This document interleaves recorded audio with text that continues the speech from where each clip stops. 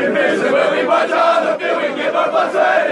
this is Coach Cat at Lake Forest College, and you're listening to the Lake Forest Podcast. Coach Cantanzaro, head coach of the Lake Forest College Foresters. You're also the assistant athletic director at Lake Forest College. You're going for your doctorate in philosophy, and you got a football team that is undefeated and killing it. Am I right on all counts? Yeah, it's a pretty good life and a pretty busy one too. So, Coach, you've been there, 16, 17 years, something like that? Yeah, I got here in February of 2006. Came here as the defensive coordinator for Brent Becker, who's now the head coach at Stevenson High School. I've been here ever since. So it's been, grew into the head coaching position about 3 years after that. And I've had a pretty exciting run since I've been here. We got to make sure we don't forget, you got homecoming this weekend, right? We do. Illinois College, and about 1,500 to 2,000 alumni will be back, and it'll be it's a big game. IC has been we're about 5-5 against them over the last decade. They're a pretty talented defensive team. They're having some quarterback stuff they got to figure out, but it's going to be a big game for us. Now, what time's the game? And when is it? 2 o'clock. So we'll be at 2 o'clock kickoff. Yep. Now, Coach, I'm a Fairweather fan. Okay. I haven't been there yet. I've lived in Lake Forest 4 or 5 years. I went to the high school football games because my nephew played there. And now I got a football scratch that I need to itch, and you guys are winning. So I'm Fairweather. What are the ins and outs that I need to know about going to a football game? Like the parking, how many people, is there a good time to get there? Like, is there food there? What do I got to bring stuff? Yeah, I mean, like any other college football environment, we got a great tailgating environment. And I think that's one of the things a lot of people don't realize is that on any given Saturday we have a football game, there's going to be 500 people tailgating. And you can get over here, and there's parking for that. Now, homecoming, we've got a few different things. There'll be some, because of the alumni stuff, there'll be beer tents and stuff like that set up and things like that. So it'll be a little bit different than the normal Saturday. But yeah, there's tailgating. You got to bring your own, get over there and put the charcoal out and get it going. And, but when you get there, you're going to want to get there early. Yeah. You're going to want to get probably in the stadium, 20 minutes before the game starts. So you can see some of the pomp and circumstance that goes along with it. We do have, just like any place, you're going to have the dance team and the cheerleaders and all that kind of stuff out there. In terms of the crowd size, you're going to be between, 1,700 and 2,500 most weeks. And sometimes, this week will be a little bit bigger than that. It's a big, energetic environment. I think you're going to have a kind of unique in that all of our fans are on one side of the field. So you get the home fans, the away fans, everybody's all there. And then the end zone will be about 3 or 4 deep of people standing in the end zone, because they can literally get right on top of the field and be, there's no track around the field. There's none of that. So, I mean, if you sit in the front row of the bleachers on our sideline, you get to hear every coaching point that I make to our team as we go through the game. And you got to have if it's your son and you're a parent, I always tell everybody, you got to have thick skin if you're going to sit in the front row. Earmuffs. I hear you, Coach. You've had some pretty damn good players, man. One of them, Jamari Tansmore, graduated. He was up for a pretty prestigious award. We had him on the show last year, like one of the best D linemen around. Is that true? Yeah, and he actually followed our footsteps. He's in coaching now at North Carolina Central University. He's their defensive GA, and they got a bye week this week, so he's coming back for homecoming. And I may put him to work and give him a clipboard and take stats or something. So no, but he was up for the William Campbell Award, and we actually have a young man right now, Dante Esposito, who's up for it this year. Dante was a first-team All-American cornerback last year with 8 interceptions, and now he's up for that award this year. And that award is it goes across all levels, Division 1, 2, and 3.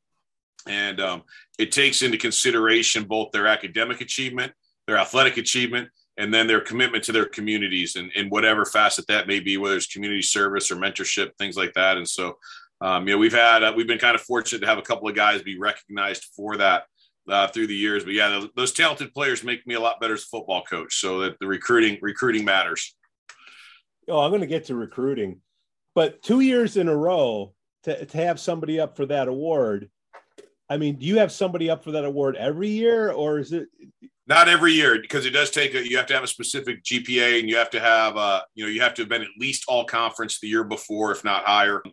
I'm just looking forward to the day where we get somebody to win that award. I think we've got some young men, and we maybe just don't have the marketing power that some of the other the Division I schools have to put behind them. But to me, that award is so of what we do in Division III, where it celebrates the student, the athlete, and the community piece. It's not just this guy's going to be a first-round draft pick. I think that's where, the Heisman Trophy is really about the best, most valuable player. Yeah. In Division III, that's the Gallardi Award. And so for us to see somebody up for the Campbell Award every year, and they get a big perk out of this. So at the end of in the summer, the National Football Foundation and the Campbell Foundation bring these guys out to meet in California in the Silicon Valley with about 400 CEOs. And so we've had some of our guys that were up for the award in the past have been able to go there, and now they're actually being brought back as mentors for that because of how well they showed there with the Division I athletes. And so there's a pretty big perk to this, even if they don't win.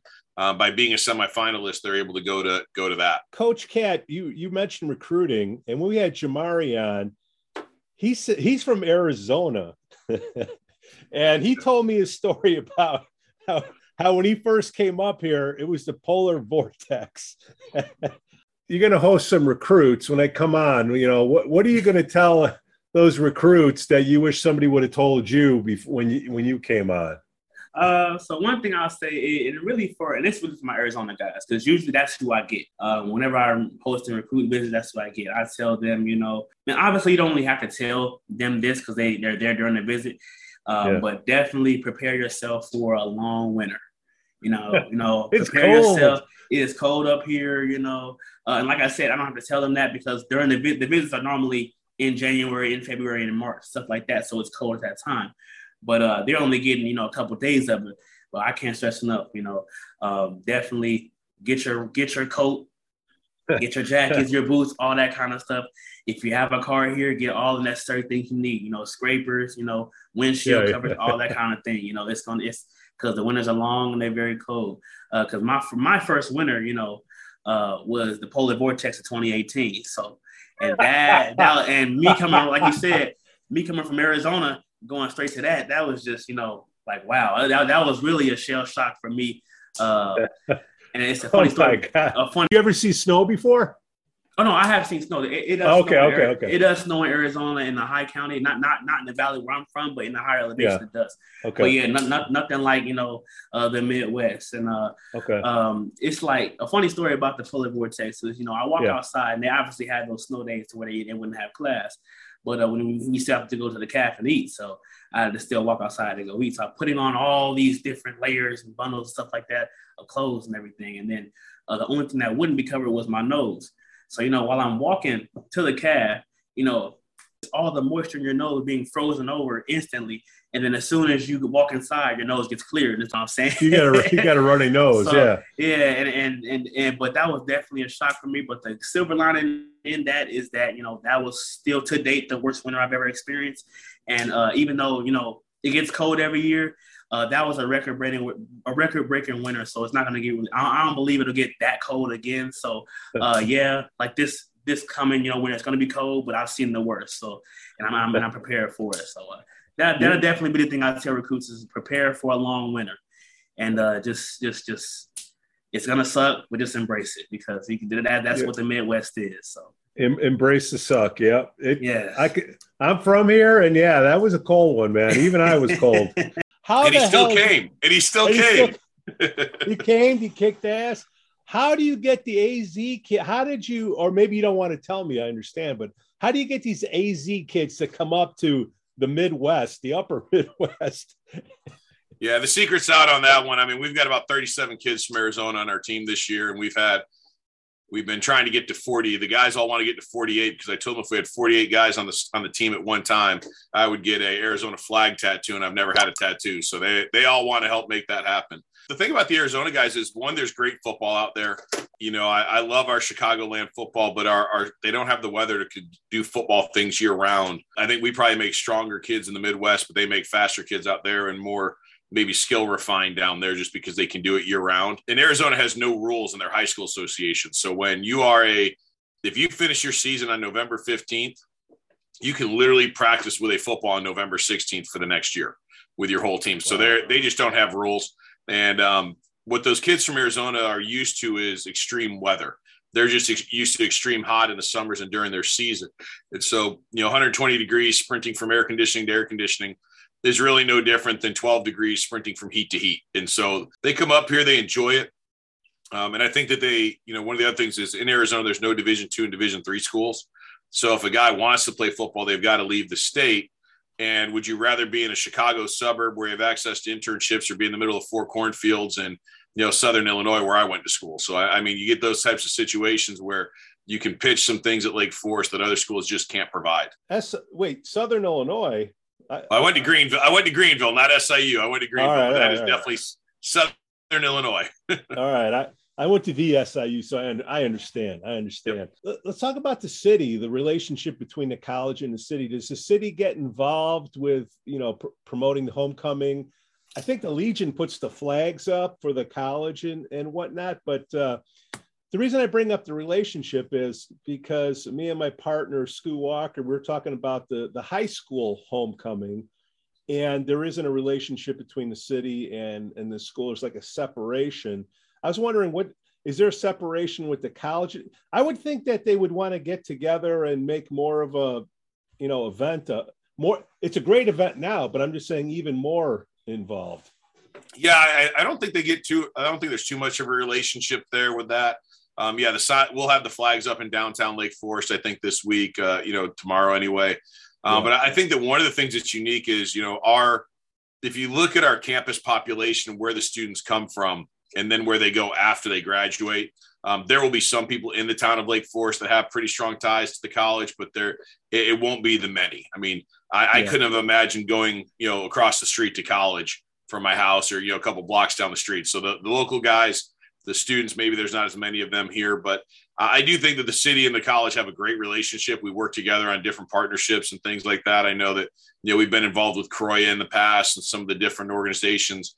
And so what you find is a lot of the nonprofits find each other, and the college is a nonprofit. So whether it's Iowa Farms or the North Chicago Community Partners or different things that are Lake Forest based, you're going to see our students and our faculty and coaches get involved. So I think there's a really good relationship that way, but I don't think it's a formal city college relationship for the homecoming, but you wouldn't have any arguments for me getting more people involved. Well, maybe, you got the high school on Friday and you got the college on Saturday to get a little parade, do it the same weekend. Maybe it's too much of a cluster, but, get the parade going, get more things going. That's all. We just, something that we don't have anybody from the city listening or watching the show. Nobody.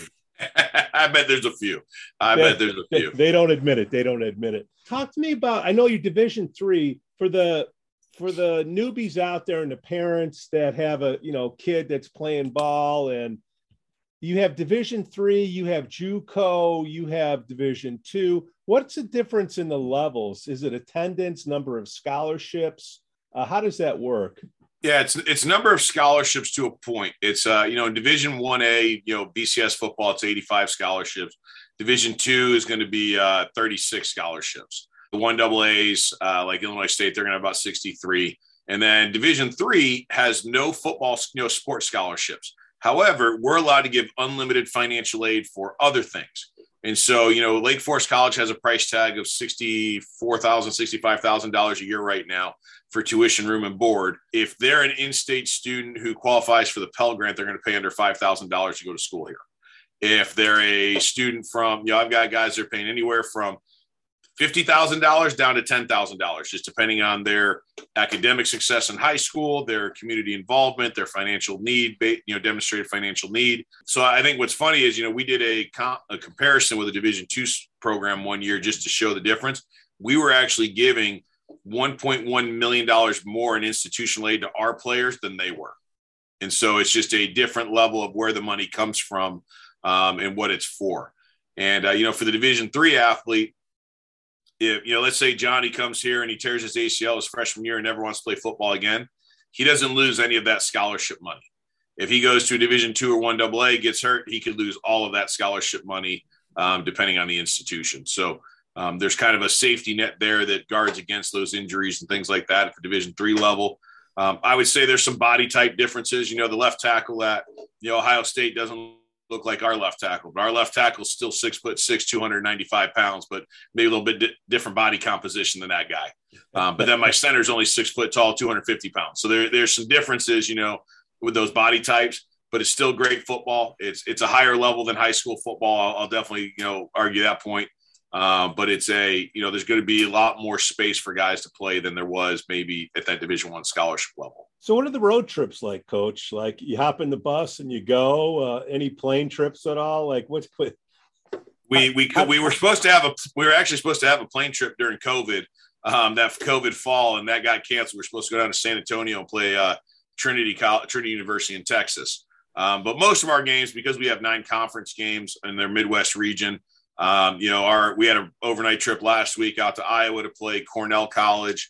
Went out, practiced at Northern Illinois University's facilities on the way out, stayed at a hotel, fed the guys really, really well, and then, kind of played a football game and came back. And that's kind of what we do. And so if it's a trip over 3 hours, we're going to go stay overnight, but, I'm not going to pull the guys out of class and stay overnight when we go play the University of Chicago 30 minutes away. So we get a little bit of a benefit that way.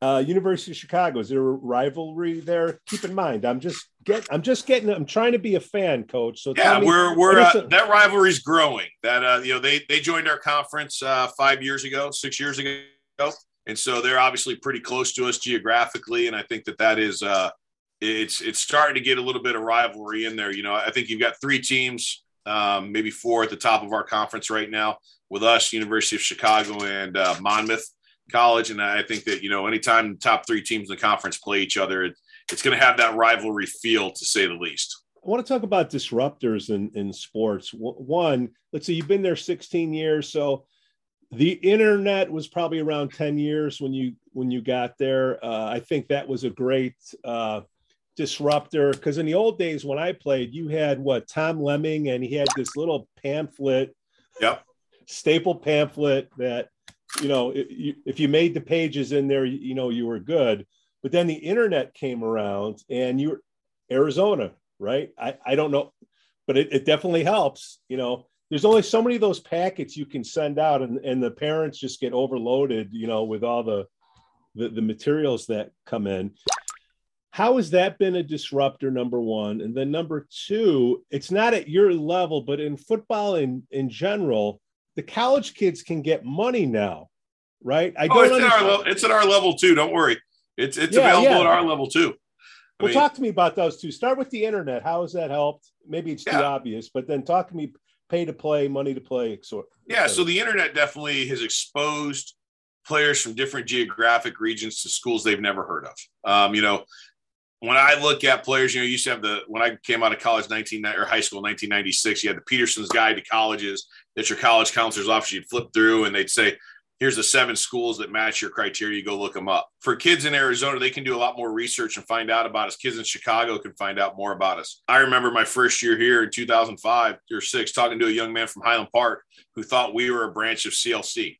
And so I had to explain to him we weren't a 2-year college, we were a 4-year school. And that's somebody who grew up, 20 minutes from our campus his whole life. So being able to provide things to them, I think the one that, in recruiting for football in particular, the one that's really changed things is Twitter. Football is probably, college football recruiting is probably what is literally keeping Twitter alive at this point, because it's being used so much to transfer film. I mean, it used to be, you had to print off DVDs or VHS tapes. Yeah. Well, now your huddle link, you just send it out by email. You send it up, put it on your Twitter profile. Coaches can find you. They slide into your DMs, and then they try to recruit you to their college. That's kind of one of those things that's really changed. It's expedited, but it's also flooded parents and athletes with too many options, and options that maybe aren't even good fits, but they're showing an interest. So now, because they're showing an interest, the athlete or the parent has to feel like they give that person the time of day rather than saying no. And, I tell everybody I'll be told no 3,000 times in recruiting, but I'll be told yes by 45 kids. And that ratio is not really good from a business model, but it works in what we do. So the NIL stuff, this is really starting to take off at the Division I level for big money. So you're seeing people signing $1 million contracts, or, Bijan Robinson down in Texas getting, the Porsche deal and all these other things. What's starting to happen is some of the Division III schools are starting to use the NIL opportunities to, make up where their academic and scholarships. Now, Coach, hold on. What is NIL? Because remember, we got moms and dads, no clue. NIL is name, image, and likeness. And this basically comes out of the court case, the O'Bannon court case that went to the Supreme Court, where the video games that were being made with college sports were making money off the images without using the names of the players and the jerseys and stuff like that. And so the fact that somebody could use, your face and make money off of it and you not be compensated for it became a court case issue. The court favored and decided in favor of the student athletes. And so now the NCAA has had to take off all their restrictions that they used to say about amateur athletics. And now it's no longer truly amateur athletics at the Division I level because those guys can sign money just because they play football at Ohio State or somewhere else. And what you're starting to see in the Division III level is certain schools in certain areas, particularly down south in Texas, where they've got maybe a little bit bigger booster situation. We're going to give this kid a car. We're going to give this kid this to entice him to come to our school and play rather than doing it the other way. So Division III, I'm sure a bunch of alums get together and they come up with a fund and say, all right, we want to offer. Yep. They can absolutely do that now. And, it's totally legal now. We have not ventured into that at Lake Forest College. Maybe we'll get a collective of, people in town that want to donate some money and make that happen for us because they want to make a dominant Division III program. But it is kind of that next step. If the Lantern wanted to have, 5 of our players come there and sign autographs one day, they could pay them $1,000 each as a kind of a supplemental income to do so. I wouldn't recommend that. I don't think those autographs would be worth that investment, but we're getting there. Doesn't matter. It's only worth what somebody would be willing to pay, but that's a great idea. Maybe Joe from Chiefs would be all over that. There you go. Let's talk about mental health in football. You got a great neuroscience program at the college there. And I own a mental health business. Specifically, I do brain scans. And I try to get people to do a baseline before the season, especially high school athletes, because in case something happens, you have an EEG, you wear a cap with sensors, and something happens, you have something to compare it to. The NFL is testing those new helmets. We saw what happened with Tua and all of that. At your level, how does mental health come into play? And do you have any ideas what the future is going to look like for mental health? And like, if a kid gets his bell rung, how do we know to put him back in? Yeah, well, let's start with the absolute failure that took place on TV with how they handled Tua. That was absolutely atrocious. It was a huge step back in the way that concussions have been started to be handled. And I can't imagine what was going through anybody's mind letting him continue to play. So let's start there. The second part is, and I'll give you full disclosure, I'm actually on the Sports Science Institute committee for the NCAA. It's a partnership between the NCAA and the Department of Defense. It's about a $50 million yearly concussion data task force because the same thing that's happening to athletes is happening to those young men that are in the military. And so we are constantly involved. We're probably at a higher level as a Division III school than most Division I schools on some of the things we're doing. Now, so every one of our players wears a helmet that has Insight technology from Rydell, which is a 5-sensor helmet technology that takes every head impact exposure that they have. And they can tell us where on their helmet it takes place. They can tell us the degree of intensity that it can take and the number of G-forces that are generated from it. Wow. So we have that in every single one of our players' helmets. Additionally, we're doing the same thing the NFL is doing, where our guys are wearing Guardian caps if they play in the front 7 and practice every day. So I think that there are coaches that are doing a lot to take that next step. And what that does, that data allows us to say, okay, what practice drills are we seeing the biggest head impact exposures? What are, and coaches want data. So if we have data points, we can work towards it. Is it this one player is having all these head impacts? It's a technique issue. He's leading with his helmet. He's doing this. How can we fix that as coaches? So I think that from the actual physical structural health that we're doing, taking steps ahead of a lot of other people with that. I think that the other part that we have an independent neurologist that meets with any of our guys that maybe do run into that situation. So we have had that partnership with Illinois Bone and Joint. So Dr. Sabino, our neurologist, is there. And then we are kind of secondary with Dr. Beth Piroff is our secondary consultant if we have something on kind of a higher level. But any player who's returning from a concussion at this point in under 8 days, or that bell rung or whatever it might be, I mean, that's just not acceptable anymore. We found the same thing you saw that happened with Tua. That second concussion within that shorter period of time is going to be significantly more severe than even the first one that they had. And I think that that's where the real problem for me with the way that one was handled was that here you are 5 days later, you did not give the healing process that was necessary. And I don't care what the player told you, you have to be independent of that player's feelings and say, yeah, that's not your back, that's your head. We've got to take care of this, because the brain, even if it was his back, your spine's connected to your brain. It's the same neurological part of the body, and there's a damage. There was something severe there that needed to be addressed. Well, Coach, I'm going to put my money where my mouth is. After the show, we'll connect, or you'll connect me with whoever. But I'd be willing to do the scans for everybody that comes into play each year. Scans at cost, just so you have it in the, you know. I offered to the high school. I'm offering to you guys. So appreciate that. Something there. So hit me up on that anytime. Coach, what else can we do to help pub up the event? Let's get you out to a game, man. Let's get you out to the game so you can do the scratch and sniff test. And I think that once you walk through that tailgate lot and grab a brat or something like that, and you get that vibe.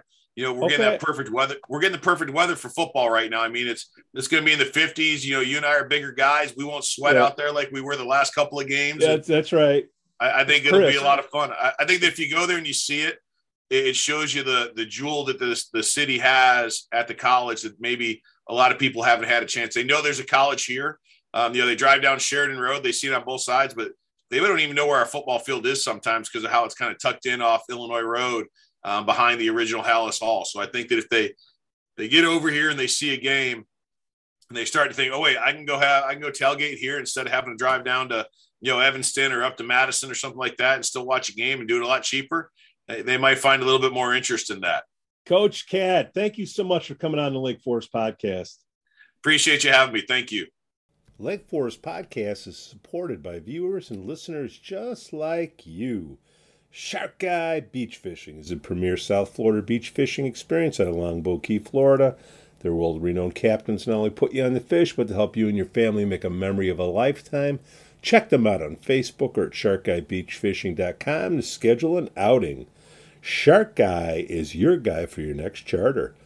We'd also like to say we're thankful for our Patreon supporters, Reverend Luke Back from the Church of the Holy Spirit, Matt A., Elizabeth C., Coastal Lance, Otto, RDM, Johnny C. And we'd like to thank the Breakfast Club of Lake Forest, Captain Mike's in Kenosha, Wisconsin, the Brat Stop in Kenosha, Wisconsin as well, the Frolic Lounge in Waukegan, Illinois, and then the Greentown Tavern in Waukegan. We are the Foresters. Red flag and vision, when we march on the field, we give our blood, sweat, and tears. We will fight.